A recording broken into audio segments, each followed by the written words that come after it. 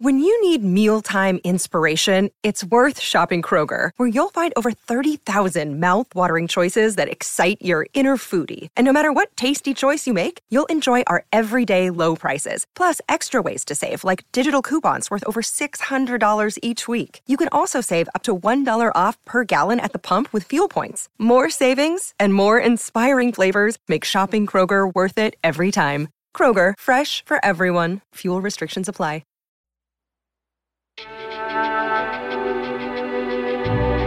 This is Unlearned, a Self-Rising production. I'm Jamie. And I'm CA. And we are your hosts. This is a podcast all about deconstructing who we are and exploring who we are becoming. It's the most wonderful time. What you drinking in your mug? Of the year. Cold coffee. I love it. I am drinking. You want to know why it's cold? Because we've been talking for an hour. I have a story about cold coffee, but before I get to that, I need anybody who we're gonna clip this and we're gonna put it on our Instagram. So you do? Is there a way for me to take a picture of it? Can I even take a picture? This is my new emotional support water bottle, and it's like literally larger than my head. I'm not kidding. It's what is it? 64 ounces, so it's half a gallon. Here's my cold coffee story. So, tell me. I'm a chronic coffee abandoner. Like, I will just leave coffee, but I will always come back to her, and I will drink her. Well, coffee neglect. We have some family visiting from out of town that were unaware of that about me. And when I went to go back to my coffee, oh God, it had been poured down the drain and taken care of, which was very efficient and kind, right, of said house guest to be like, let me clean up the kitchen. But my little ADHD heart was devastated because I was coming back for that coffee and I needed, I'm coming back for you, baby. And it was gone. And I was like, no, my cold coffee's gone. I'm coming back for you. First of all, that entire trend, I never understood. Every time I was like, someone watched that video, and you did it too. I saw it. I was like, every time I saw that video, I was like, what is motivating someone to be like, yes, I'm going to make it? Because every time I heard that sound, I was like, I don't get it. I get it, but I don't get it. I was like, I don't get why this is so apparently amusing to people, but I get it. The audio was very catchy. It was. And it was Carly Rae Jepsen or whatever your face, whoever that is. I think yes, she makes the trendy. She makes that little earworms, and they get in your ear. And there they go. So this is our episode before the end of the year. Actually, I think this is the last one you're going to hear us. We'll probably have a recap episode, but this is the one that's right before the holidays, so we thought we would do something fun. This is probably the last official one we're going to be doing. We'll probably do a recap. Our last official 2022. Right. We made it, baby. Yeah, man. This has been quite the year for our podcast. We were talking off air about our Spotify Wrapped stats. It was so cool. I know. I think that one we need to do. We will have that one attached to the yes stuff or the ones we get. If you want to know what our stats were, we will we'll be talking about it in our actual year-end wrap-up episode. Our Instagram followers are like, I saw it. Well, they saw some. We did not post every single little bit of info. We did not. So that is correct. So what are we doing today? I think we're going to play a game that's called, and some of you might actually know what this is called. Wait, hold on. Where's the top of the box? Did I lose it? I lost it. We're Not Really Strangers is the one that we're playing, and it's not really going to be played the way, by the way, don't think we're playing this game, right? Because we're not. Me and CA are infamous for, you just make a game your own. You go house rules. Right, house rules, baby. Exactly. House rules, baby. I lost the lid, so it's forever gone. So basically there's levels, and each level has different types of questions. So level 1 is perception, level 2 is connection, and level 3 is reflection. And so I'm going to go through a couple of them, and then we're probably going to both answer, honestly. We'll try to do our best. We're not going to trail it off. And honestly, if something is, if something's more important for us to talk about, maybe we'll do some ad lim chats, and we will. Did I say lim? Ad lim. Did I say lim? We're gonna ad lim for you guys. Just add one extra arm to this conversation.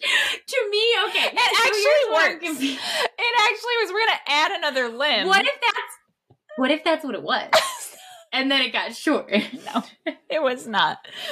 It wasn't. It wasn't limb. All right, everyone. No, it's not that. Don't take my word. It's lib, right? Yeah. Whatever the origin of the Latin is for that. Etymology.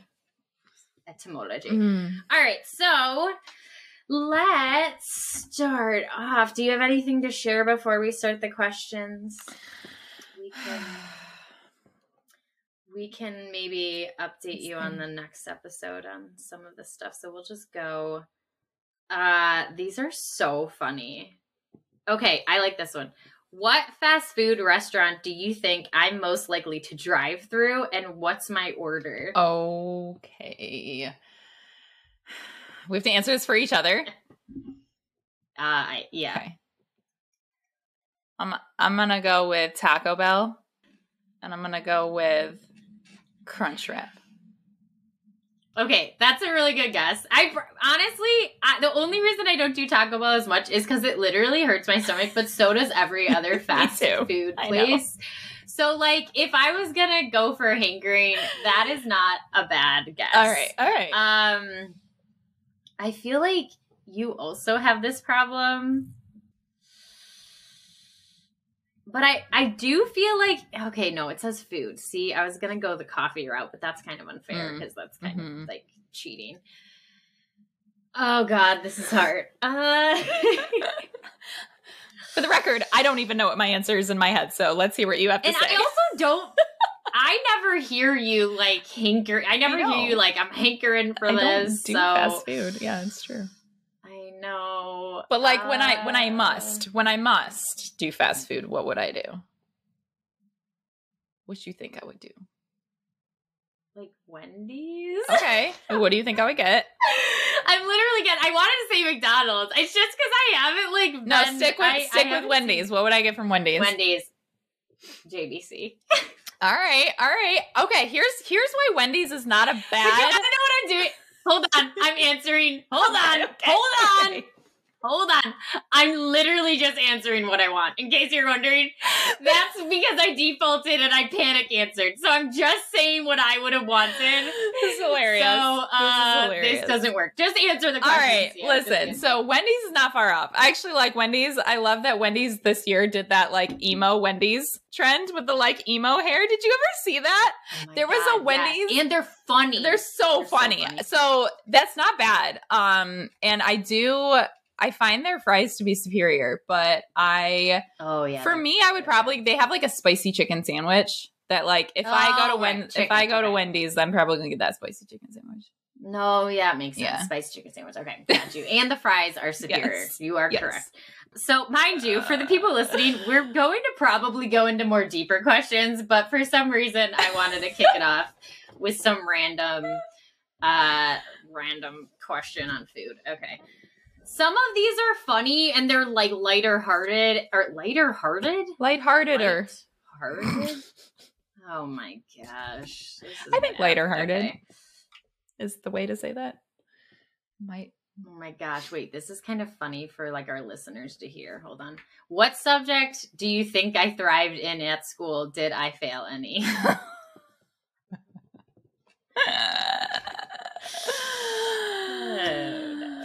All right, I'll go first this time. Wait, did I go first? No, you go first this time because I went first last time. No. Oh, did you? Okay. You thrived at languages. I know this is not fair because I know her so well, tricky. But this is, except apparently I have no idea about your food stuff because I'm not in your location.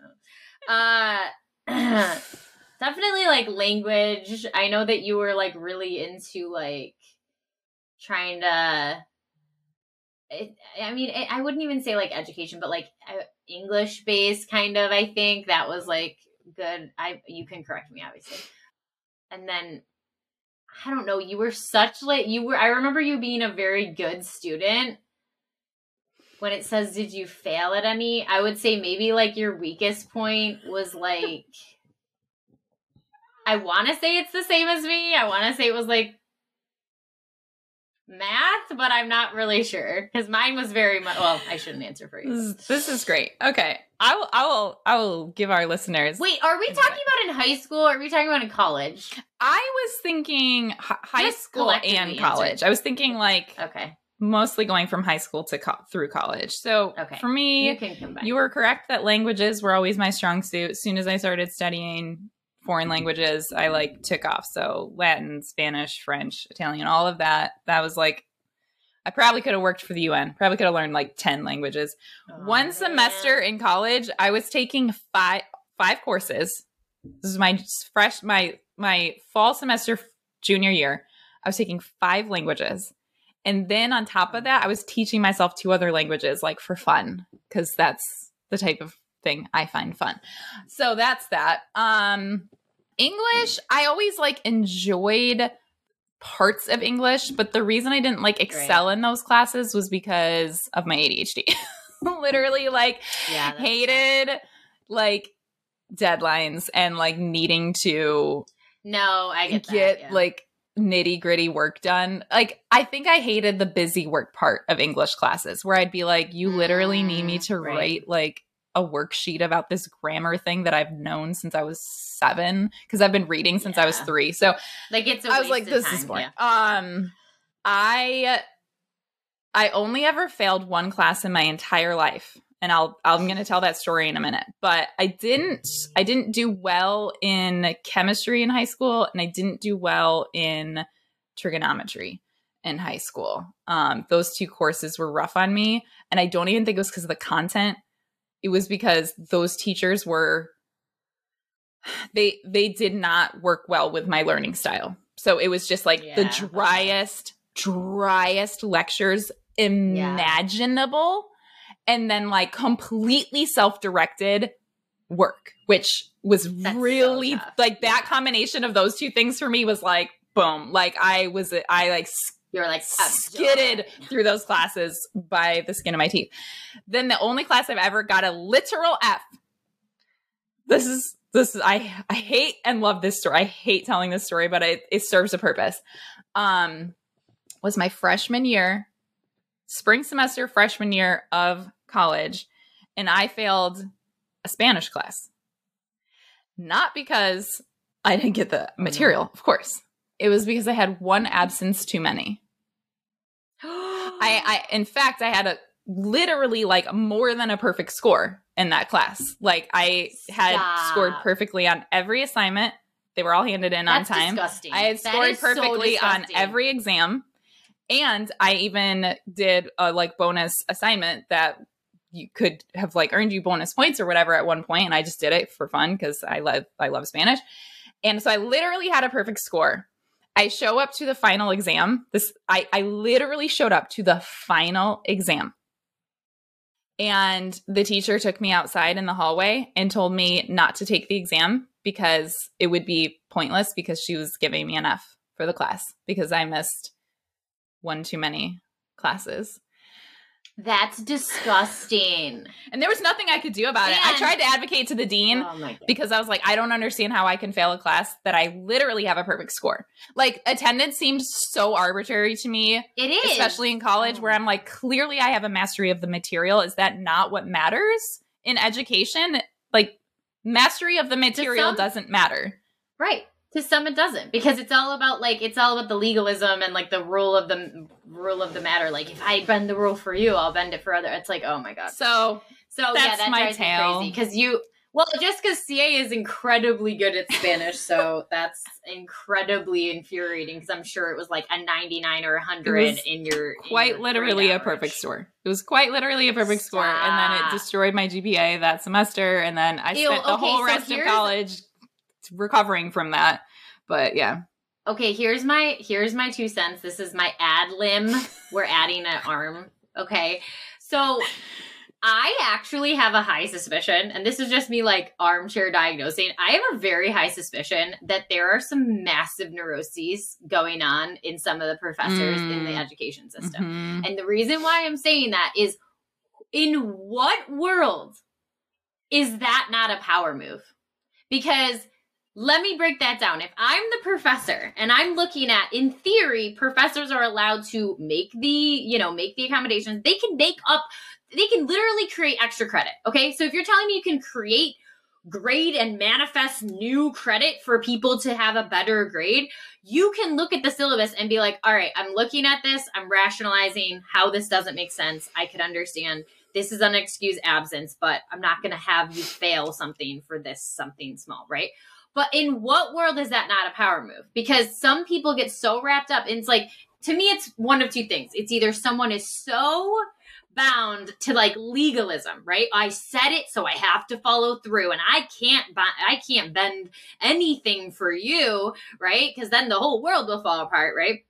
But it's like, you miss the point of education. The point of education is, can this person show up with the material, learn the material, master the material, and whether or not they're physically in front of you on the Tuesday afternoon, does that necessarily mean they have executed that whatever, right? And then my brain goes, okay, so if it's not that, let's say it isn't that, then my brain goes, it's a power move. Because this is so gross, but how good do you think it felt for that professor to see your grade 100 and then say F? Because that is it's that ultimate like derivative of power of like, ooh, I don't give a shit. I'm going to just pull this card and not pay attention to the nuances here. So anyways, that's my little adding the arm to the conversation. I completely agree. And sadly, I mean, if administration... Well, the worst part was she was the chair of the department. So I already I was already at the highest level of the department with her as my professor. So I had to go to the dean of the whole school of arts and sciences. And he was like, there's nothing I can do. My hands are tied. So that's that story. Horrible. So, all right. Now I have to answer this for you though. Okay. So it was, what did you excel at? And did you ever fail anything? So, I mean, I'm going to say that you also excelled at creative type. I mean, are we allowed to include like non-core classes? Because obviously I know that you excelled at like things that were outside of like the core classes, like dance and choir and like singing and things like that. And so there's that. But like, I also think that you probably did well with your more creative type classes, like English and writing and things like that. Then obviously, like, I know what you excelled at in college because I know what you majored in and it's what you do for a living. So that's kind of a dead giveaway. But I think, did you fail anything? I know you. Okay. Right. So like the math portion of life has never been a strong suit. Did you ever actually fail a math class? I can't say for sure. Maybe you did. Maybe like freshman year of college. Was there a, no, what am I, I missed your memory. There's somewhere along the line, there was like, you did get on like academic probation at one point, but I don't know what that was for. Was that because of like non-related to your major classes that you were like, I could care less? So so what did you say I excelled at? Yeah, but yeah. What are you thinking high school? I'm going to guess like English or writing. Maybe history. So it's weird because I went. Okay, so here's the funniest thing, and you're gonna laugh at me. So I look back at my education, I'm like, oh my God, ADHD is, because I went undiagnosed for so long. So I look at like how some of this stuff like showed up in my grades, and I'm like, oh yeah, that's actually really funny. So I too excelled in Spanish. I just never really went into it. I almost got a near perfect. The story about the near perfect Regents exam, which I remember being so like proud of, like literally almost getting 100 on my Regents. I literally got a 99 on mine in New York. And I remember the question that I got wrong. Oh, okay. So I don't remember the question I got wrong because I literally didn't think I got anything. Like I didn't have a perception that there was anything like really wrong. But I remember my teacher telling me, hey, sometimes they're sticklers on tildes.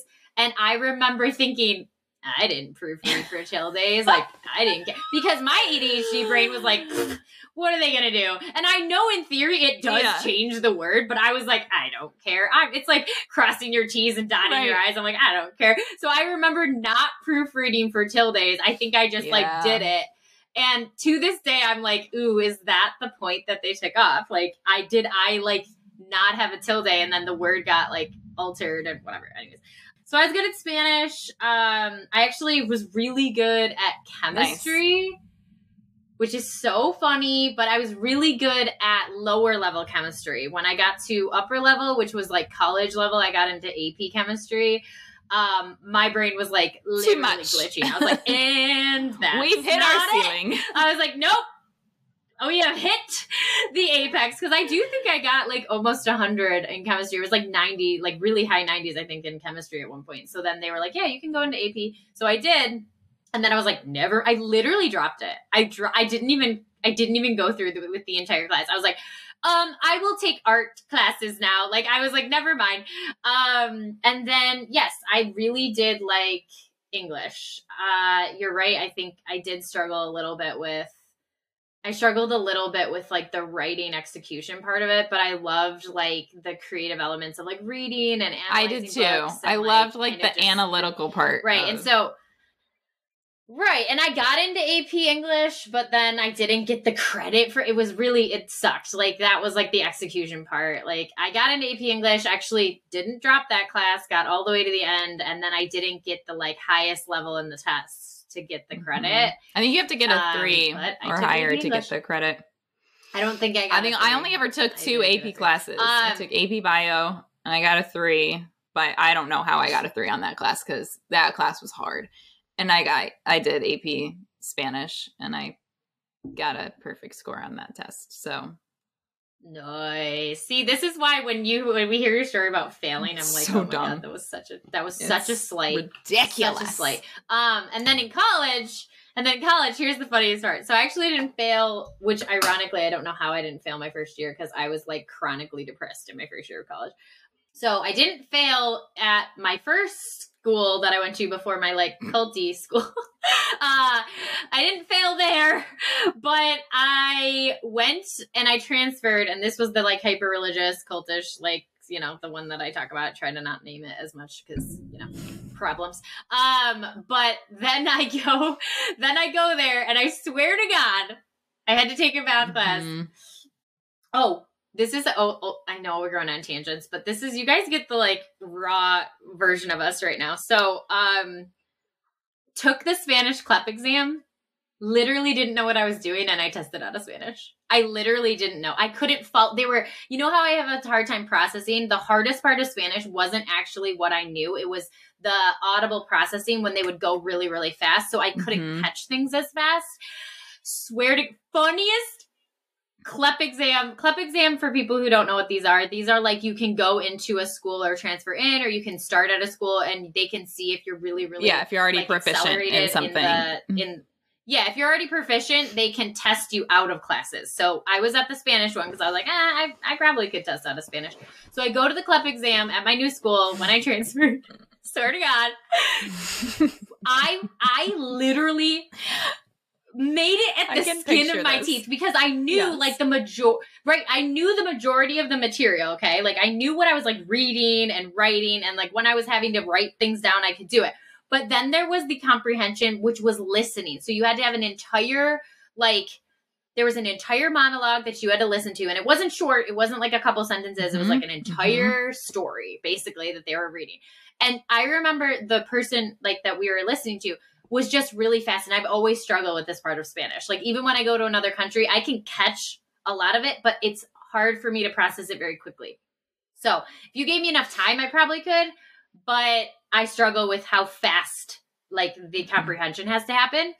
Swear to God, I remember laughing, like looking around, and they're like, you know, como está, like whatever, and they were like all that stuff. And I remember being like, there were things that were being said that I didn't catch at all, but I remember looking around like, like it was like they said a joke, so everyone's laughing. I didn't catch the joke, but I'm looking around laughing, like, yeah, that was so funny, like. And I was like, and then it was like, and now you have to write down your comprehension. And I'm like, I don't know. Like, I literally don't know what I wrote on that paper other than maybe like barely moments of like comprehension. So anyways, clept out of that miraculously. I do not know how I clept out of that, but I did.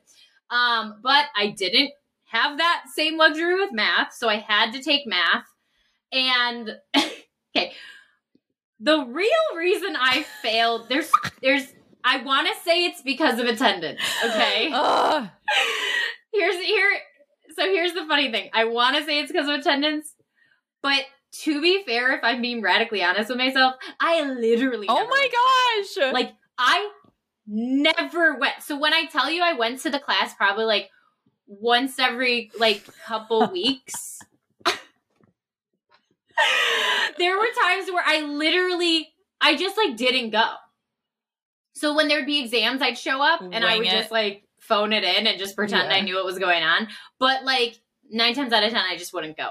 Don't know why, because that's not usually my like MO, but like I just was like so unmotivated to go and I didn't. I remember it was an 8 a.m. class and I was like, screw that. Horrible. So didn't go. That class, that time I did fail. I did fail, and that was because I could say, oh, it was 1 attendance. I swear to God, there was probably like three more absences on top of like the one that would have failed me, right? So I just didn't go, okay? Then what happened, I got an academic probation, and me had no idea what that meant. I literally didn't realize that if I didn't get good enough grades, I would get kicked out of school. I just thought, ooh, I'm in trouble. Like, oh, what does that mean? And like, they like made me, they're like, it's just, you know, literally, even the advisor wasn't like, you're going to get kicked out. They were like, you just have to improve your grades. That's all we're telling you. Like, that's all I have to say. Like, there's nothing really, you know, just get better at your grades and you'll be fine. And I was like, okay. So I had to take math again. And this time, I swear to God, this is funny. I did go to the class, but I want to blame it on absences. But this time I couldn't because I just suck at math. So I literally remember there are moments, like visceral moments in my math class that I remember her like going over something. And I mean, like, my brain was like literal misfiring. I was like, every single thing that's coming out of your mouth, I don't know what you're talking about. Like, and I don't think any book is going to get me to the point of comprehension of what the hell you're talking about. So anyways, I go to the class, ready? Swear on my life, I want to say a C minus. Which I think was the lowest I could get in order for that class to be considered, like, I don't know, something about the credit or something. Even though it's not considered a fail, right? Like, it's like, if you get a D, I don't think it's a fail, but it's whatever. Anyways, so made it through by the skin of my teeth. So in theory, I want to blame attendance for me being so bad at math, but I'm really, really bad at math, guys. Like, I really, really am bad at math. So, you know, you can just take that for what it is, and somehow I am. Well, remember I told you my trigonometry class was the only math class I really struggled with? I'll never forget the experience I had. She gave us quizzes literally every single day. That was like part of, like literally every single day there was a quiz. And so you just knew it. It was like a 3-question quiz or whatever, or 3 to 5 questions. And I'll never forget though, this one day that on Fridays, it was longer. It was like a 10-question quiz. I remember being like, I got this. Like, I like felt good about that one. I answered every question. I did work. I showed my work. I felt good about it. these tests came back the next time, and the joke about that class was people were so bad at that class that it was like we would all just like share our grades with each other and to be like who got the lowest score, because it was like there was like 2 kids in that class that would even get like in the 80s or above, and everybody else was getting like 50s, 40s. I kid you not, I got a literal 0. Not even one thing that I put on that paper was correct. That's so sad that you're so confident. I too. really You're was. like, I was like, this is not bad. Like, I actually felt like I knew what I was doing. Oh no, CA. Oh, core memories. So sad. I'm so sorry. All right, so we can, now that we're like a little bit in, the next level is connection. And these are like deeper questions. These are like a little bit deeper than just like the the surface level. I don't know. These are like tough though. Like, I mean, these are like very up in the air. Ooh, this one's interesting. Have you ever told someone I love you, but didn't mean it? If so, why? This is so tough. I know, and then I'm like, do we answer this? Because, like, what if we name the person and then people are, like, listening and they're like, okay. All right, we don't have to name the person, but I will say, yes, I had, and I did it for my safety, because I felt that if I did not say that in that moment, that I would be in a certain level of near and present danger, which is pretty deep and it's pretty dark, but that's true for me. This is such a good topic for us to sit with for a second, because this is what I meant by like adding arms. Yeah, and we legs are. To the We're actually getting some extra limbs in here. That's what they mean by like the conversation had legs.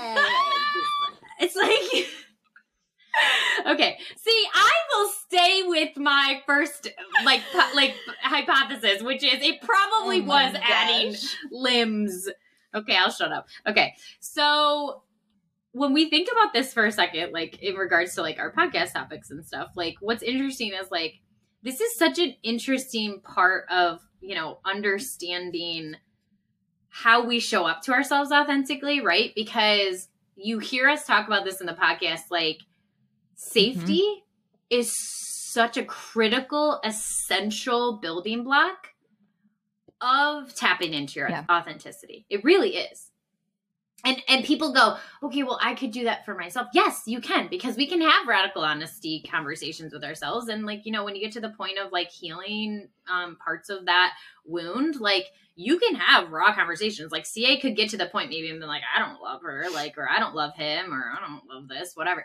Like you could get to the point of like understanding that about yourself, and like the thing that you're doing is not matching like the external communication that you're doing, except where is the line of how does that translate? How does that authenticity actually bring itself to the, you know, forefront of the external? And that's what we mean by like safety.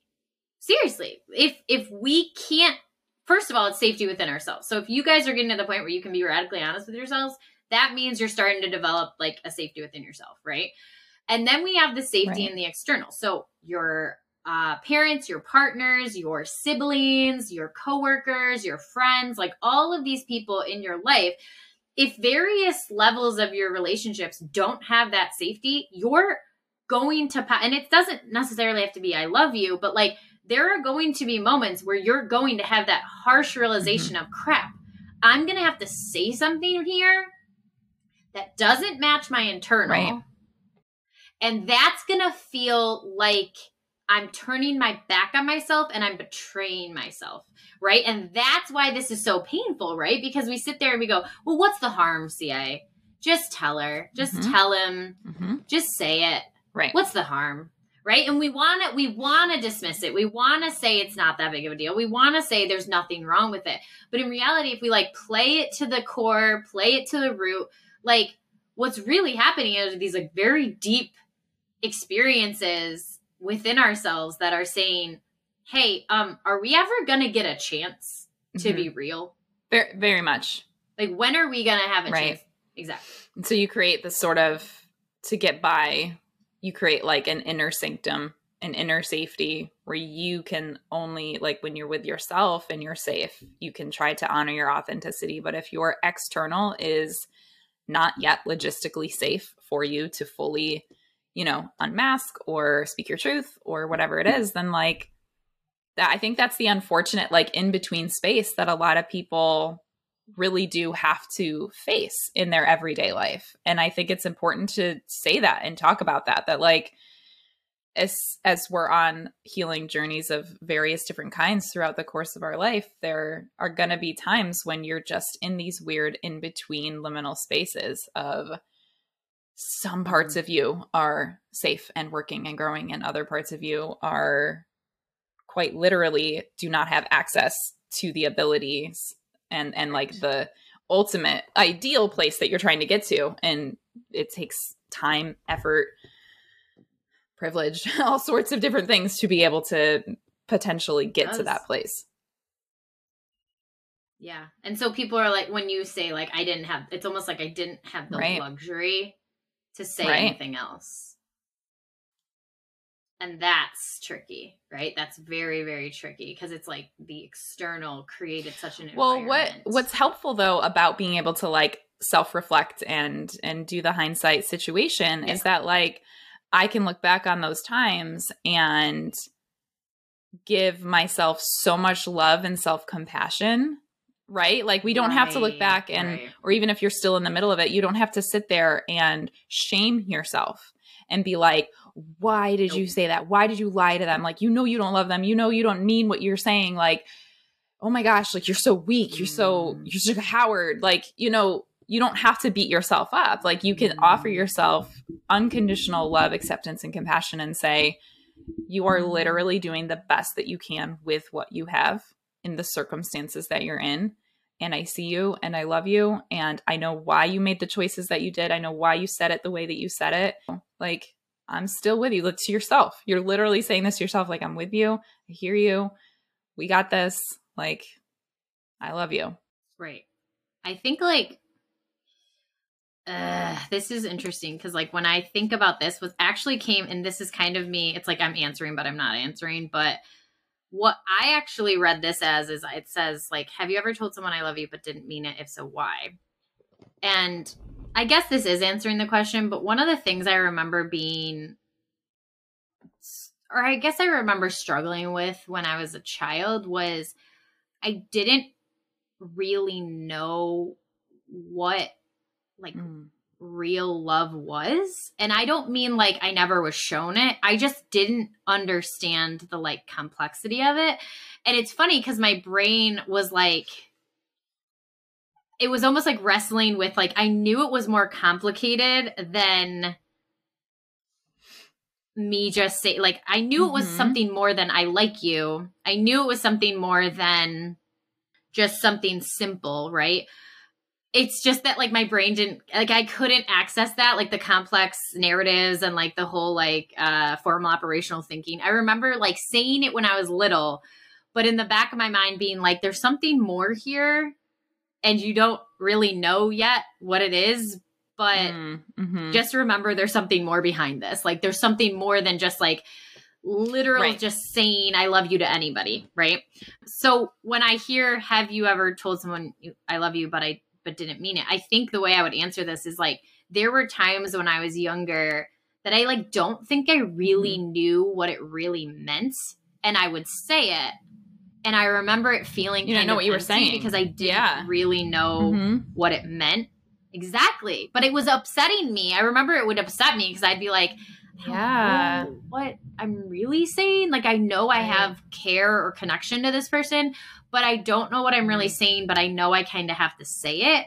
So that when it says like, if so, why, I feel like that would be the rationale that I had for a while, because I grew up in a family that had a lot of like forced blending happening like in the middle of my childhood. And I remember like some of those conversations like, oh, okay, goodbye, I love you. And these were people that I like had just met within like a few months ago. And like CA also could probably share that with you. Like she had some blending.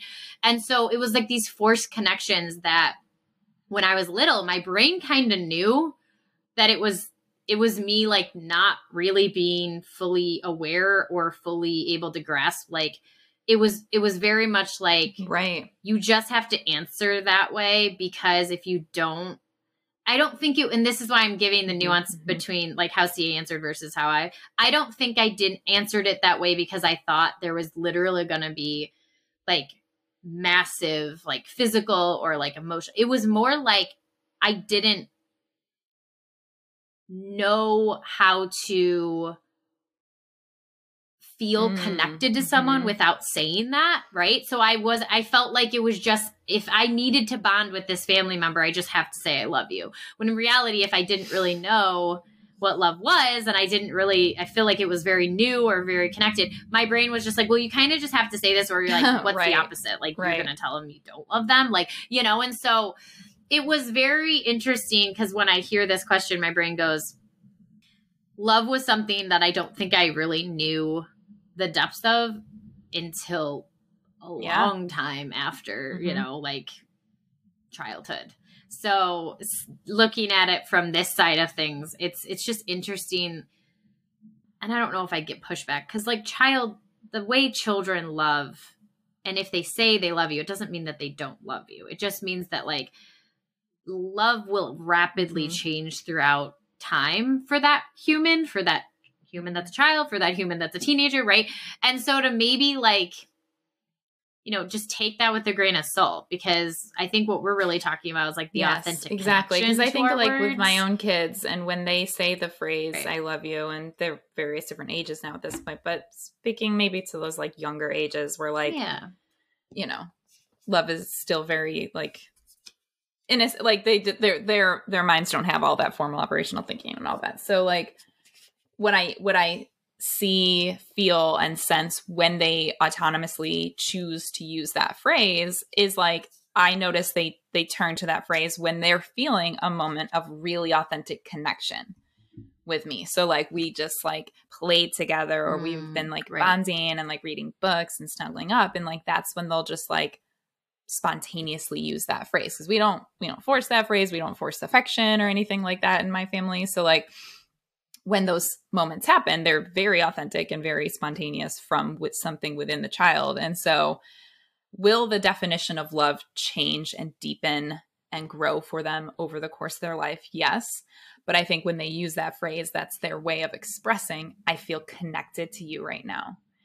And what you're describing, I find interesting. It's like when that type of language, or say it's, hugs or other forms of like affection are used when the process is supposed to happen in the reverse, where it's like, say the phrase in order to feel connected, give the hug in order to feel connected. That's when I think our bodies go like, I don't know about this. Like something about this feels strange and and inauthentic and backwards, because it is supposed to be the reverse. Like from connection, those things kind of authentically come out of us. Right. I actually love that analogy when you talk about your kids, because in theory, that would not create any barrier if I just like felt really connected to a certain family member and I was like, oh, I love you, right? Like whatever. But then if you're sitting with like, why would my brain have like a moment of like apprehension? It might be, this is what I talk about when I tell people like, and we both talk about this, like your natural wisdom. Like I can tell you as a child, that hesitation was definitely there. I didn't necessarily have all the formal operational thinking to organize that thought, but I do remember those hesitations. And it's not because I don't really care about people. It literally was, now that I can see it through like the lens of my own like critical thinking, I can see it as like, that was probably my natural response to being like, wait, this is actually needing to be more organic. Like, not that I would say it's like forced against my consent, because I don't think anyone was like, you have to say that you love them, right? Like, I don't think anyone in my family was doing that, but it was almost like this expectational flow of the conversation that my brain was like, wait, you're just saying that? Like, isn't that supposed to be more meaningful to you? Right. And that's what we're talking about is like that natural intuitiveness is actually like, even though it can be like lesser formed and like slowly getting more and more mature over the course of time throughout your childhood and into adulthood, like I will tell people, I don't care if like, you know, people disagree with me. Like it was there. Your natural intuitive self was there. It was.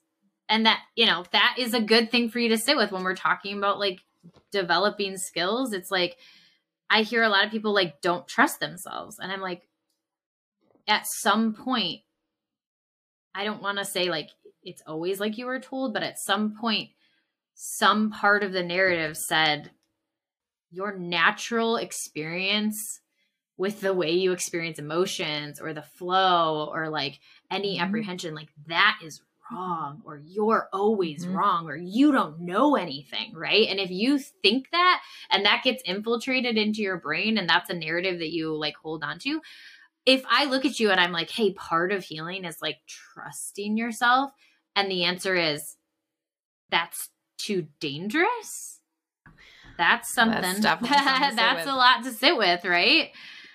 Another day is here, and you're ready for it. What to wear? Check. Breakfast, lunch, and dinner? Check. Planning for what's next and how to save for it? That's where Bank of America can help. For your financial to-dos, Bank of America has experts ready to help get you closer to your goals.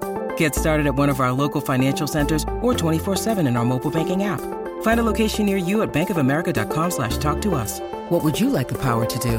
Mobile banking requires downloading the app and is only available for select devices. Message and data rates may apply. Bank of America NA, member FDIC. Okay, so you're gonna laugh so hard. We're gonna move on, but I'm not kidding. This is on level 2. Ready? I did not write this question, everyone, but this was meant for our podcast. What lesson took you the longest? Oh my goodness. Look at this. This is perfect. It is on. This might be the last one we have time for. So what a perfect. This has to be the last one because we're going to go way too over to get into. Oh man, what lesson took you the longest to unlearn? I don't know. Do I need to go first? Because I'm sitting here like, oh God. This is a doozy of a question. So I would say a lesson that I took a long time to unlearn was my own, I guess, that I'm not the enemy. That I'm not some like tainted, wounded soul that like is not to be trusted, not to be listened to, not to be, you know, honored or whatever. It's so interesting where some of these conceptualizations came from. But have I screwed up in my life? Yes. Are there reasons why some people don't trust me? Yeah, sure. Absolutely. I think what's interesting though is that like there are core themes in my life that I think I developed over the course of time that was saying like, I myself am not safe. Like my thoughts aren't safe.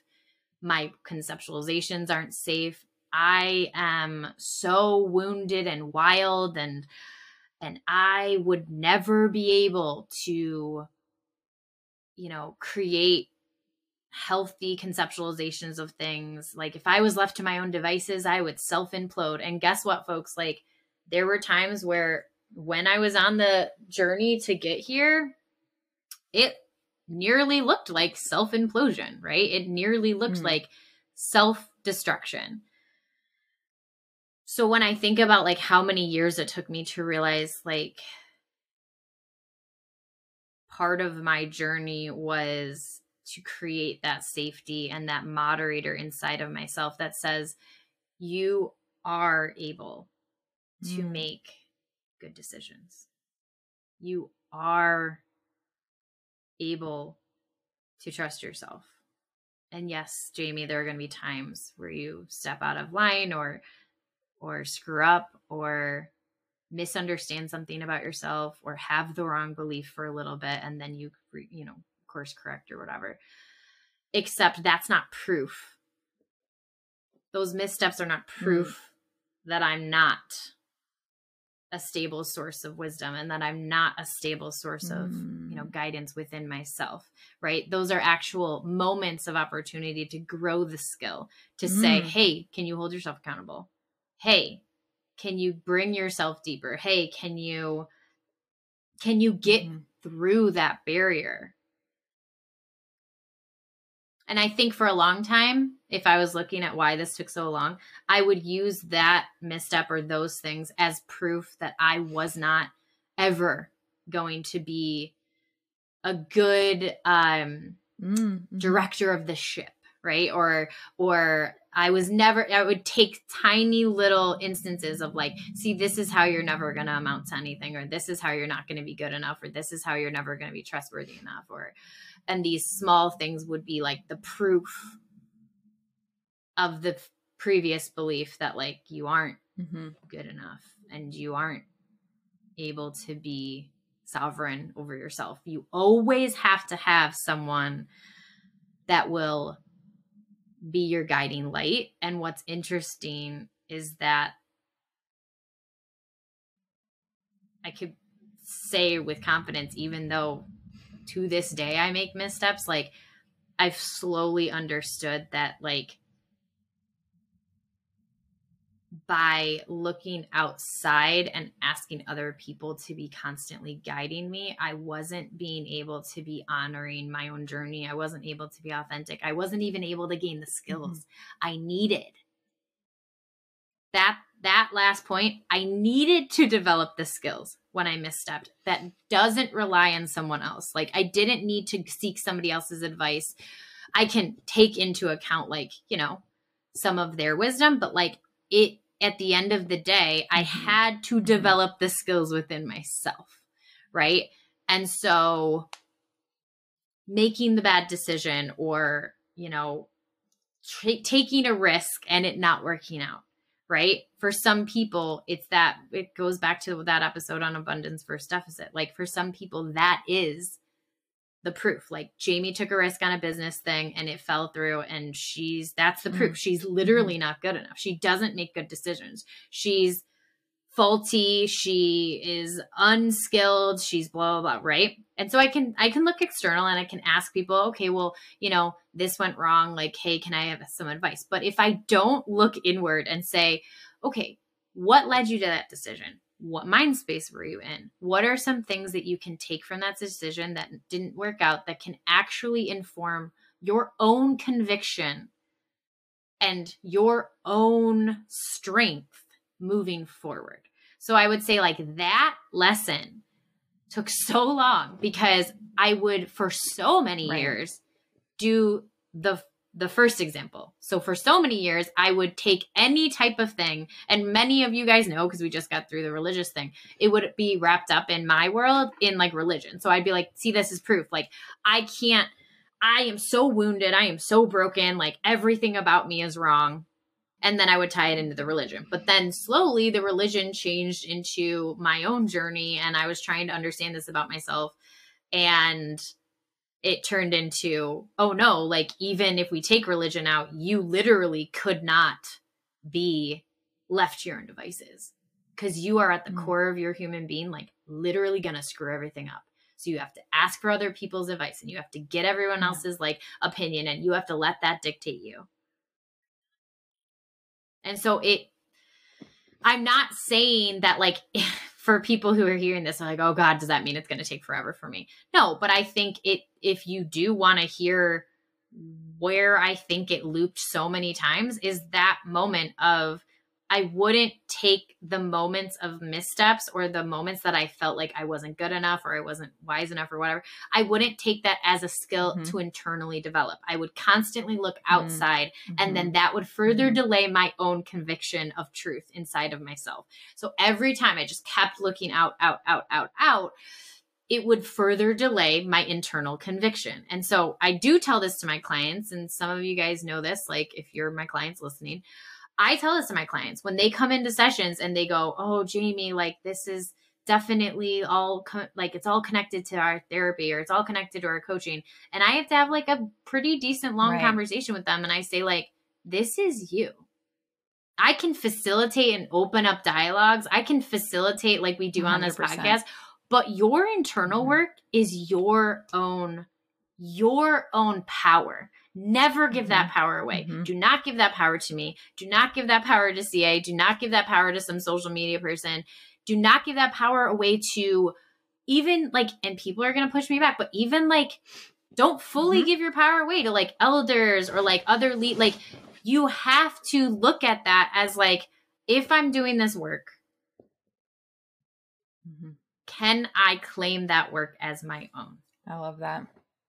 That's so powerful. It's a lot. So I was thinking about what my answer was going to be. And it also, I think with a lot of these, like my mind went to like interpersonal things, but I think what the crux of a personal journey is always going to come back to your relationship with yourself. So that's kind of where you went with your answer. And that's where I'm going to go with mine as well. We were recently talking about this, kind of in depth. For me, the biggest lesson I've had to unlearn is that taking care of myself is not selfish.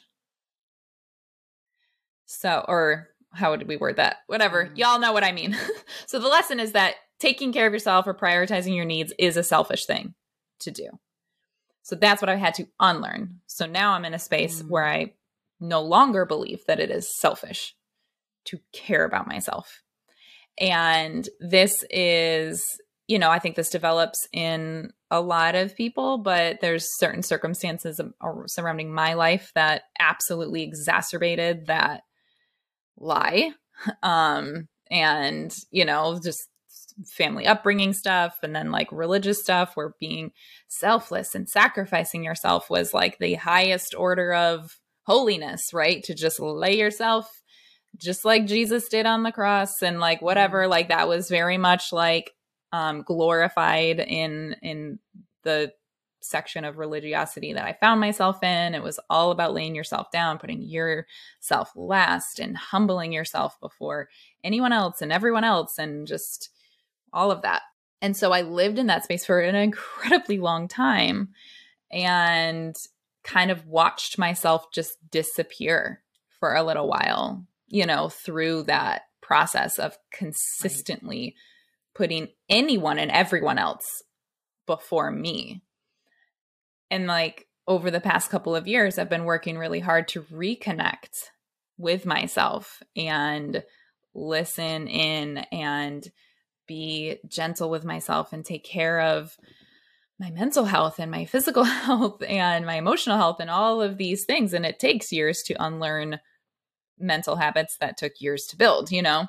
So, but it all sort of recently, the apex of the story is that just this past weekend, well, who knows when you guys are listening to this, but recently I took a trip literally 100% by myself. And honestly, like my spouse and Jamie both had to like work pretty hard to support me through that decision, because when I tell you like every part of my body was rebelling against that level of self-care, like my body was like screaming, you can't do this. And I remember like both of you guys being like, even when your brain and your body tells you you can't do this, like you can purchase on that Airbnb. You can get in that car and drive those 3 hours. You can do this and you will thank yourself for it eventually. And so I almost had to like override certain like trauma neural pathways that were in there. And in doing that, like in doing like a really hard override of really deeply entrenched neural pathways that were telling me that this was not an okay thing to do, it actually did like a huge amount of work on my brain really rapidly, and a really huge amount of work in listening to like that authentic voice, because there was two voices inside of me.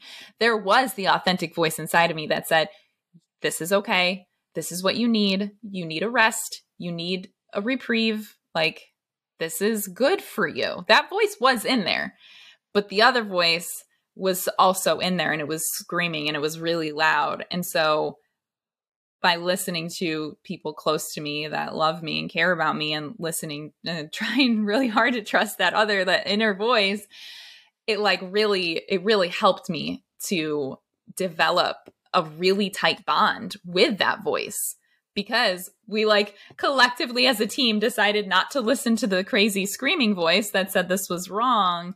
And by the end of that weekend, I was so deeply connected with myself and with my personal energy, and having been able to just really slow down. And I went into that weekend, I remember this is what we talked about.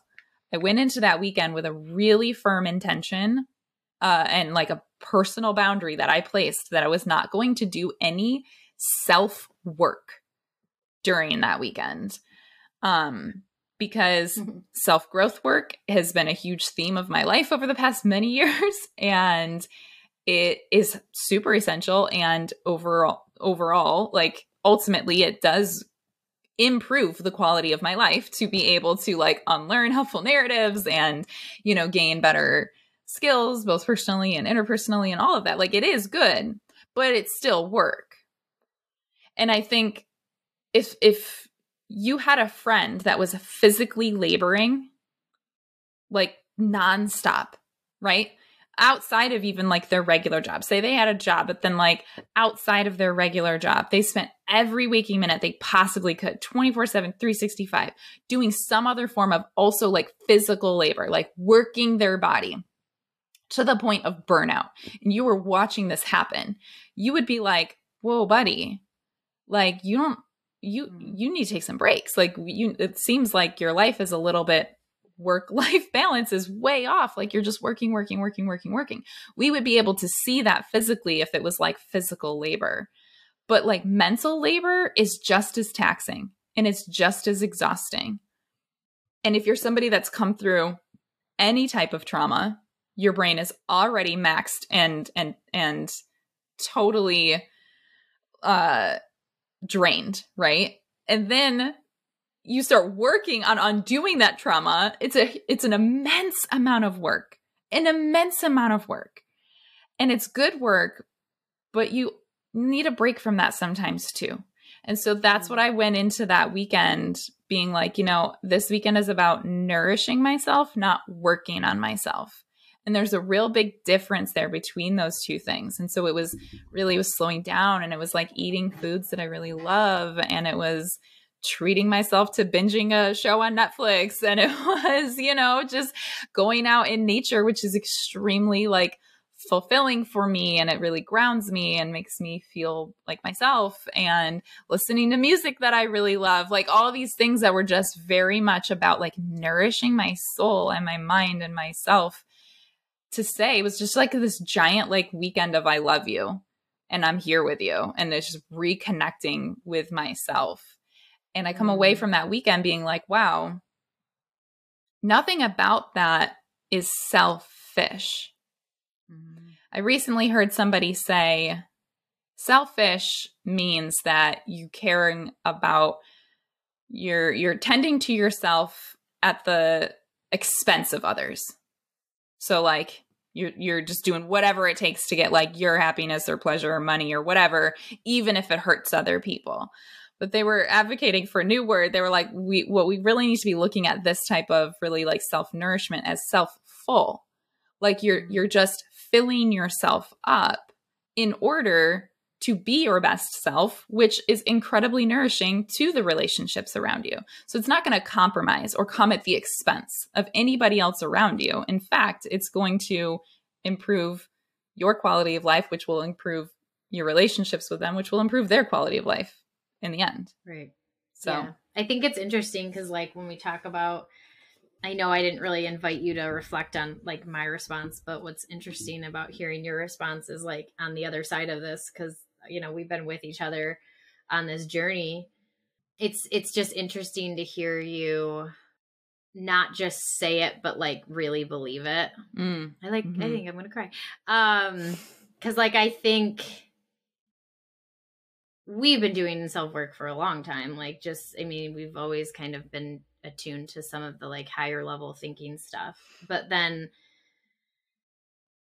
you know, it's similar to like, when we encourage our listeners to be like in their stages of healing, you know, awareness or knowledge awareness, and then we have belief. It's like, we can be aware that like, I can be aware that I don't trust myself, or I don't think I'm worthy, or you can be aware that like you are not really selfish for, you know, taking a breath or listening to a song in a car. You can be aware of that.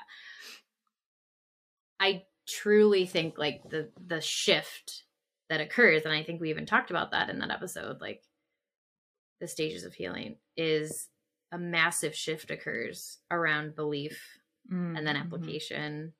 Right. Or belief, conviction, and application, and belief, and like truly believing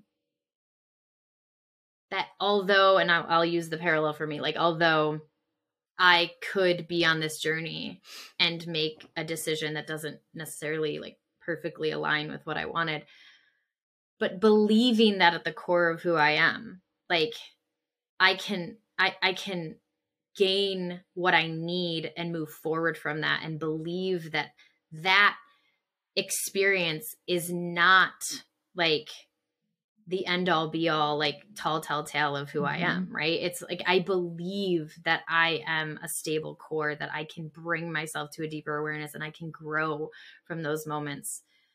That belief is pivotal in unlearning, right? And so like, and I'm just sharing this with you, CA, because like knowing that we probably have spent years in knowledge and awareness. Totally. Like I could, and I don't even want to say that. I agree. Like, but I agree. Right. So wholeheartedly. Yeah. The knowledge and awareness was there for me for a very long time, that I was neglecting some of my needs, and like, it's important to take care of myself. But I was like, as far as, and even parts of me might have believed it, but like application wise was very weak. It was like occasionally I would do something nourishing for myself, but I think those major shifts do eventually come along, and all of a sudden like it becomes a new default. And I think that's when you know you've had a major shift, when like your default is now to think about yourself in a way that you go, no, I can trust myself, and I do have strong inner wisdom, and I might still make mistakes, but that doesn't actually compromise my value of my voice, you know, and vice, you know, similar thread of thinking for me as well. It's like, you know, there becomes a shift where the default is now, oh no, these are my new values and these are my new beliefs. And they've officially, the unlearning process has actually come to fruition. You have now relearned a new way of approaching that particular part of your life. Right. And I feel like identifying that moment of, and I don't remember when we said this, but it's like what is left after unlearning is like an immense responsibility of developing those fundamental building blocks of your beliefs, like your convictions, the thing that makes you who you are, right? So when we get to the point of like, okay, I don't actually adhere to that previous belief and I don't really see myself through that lens anymore, right? It's like, okay, so when we're telling you what takes long, sometimes it does. Sometimes you can get stuck of like, well, okay, so I don't necessarily, like that doesn't dictate everything. But if I stay here, I stay stagnant. Or if I stay here and I don't move into a state of like conviction and application, like I don't get to really experience me in my full spectrum of who I am. I don't really get to experience that application phase. I just kind of can stay like, okay, I know, I understand, I'm unlearning. Okay. So that is probably where we're going to leave you, because this is that was a great little ending. This is some deep stuff. And what you do have to look forward to is we'll probably have a kind of like wrap up episode right at the end of the year that will be kind of like a collection best of kind of thing. But this is probably the last time you're going to hear us like have our reflection type of podcast for the year 2022. So it's been a beautiful journey. I'm excited to share some of our stats with you next episode. But Thank you so much for listening. This has been a great final episode for 2022. Well, the penultimate episode, I should say. Yes, and we are just getting started, so we will see you next time. Thank you so much, y'all, for tuning in. If anything we said resonated, please subscribe and leave a review anywhere you listen to podcasts. This absolutely helps us grow, and we really do value your voice on this podcast. So if you have anything you'd like to contribute, any tips, any topics, or if you just want to say hi, you can email us at unlearned@recollectedself.com. You can find us on Instagram at The Unlearned Podcast, or individual Instagrams at Recollected Self, and CA's is at Embracing Divergence. You can also find us over on TikTok under those handles. If you want to join our Patreon for $5 a month, you can be our Coffee Fiend Club member. And that's going to give you access to our podcast within a podcast, which is called Unhinged. This is basically where we let loose, completely unedited. We are literally just shooting the breeze, having fun. You can see our full personalities, and it is a blast, honestly. It's pretty fun. So if you want to join us, you can find that at patreon.com/unlearned. And that's it. The last thing I want to tell you is I want you to be brave enough to fight for the person you want to become. And this is how we do the work.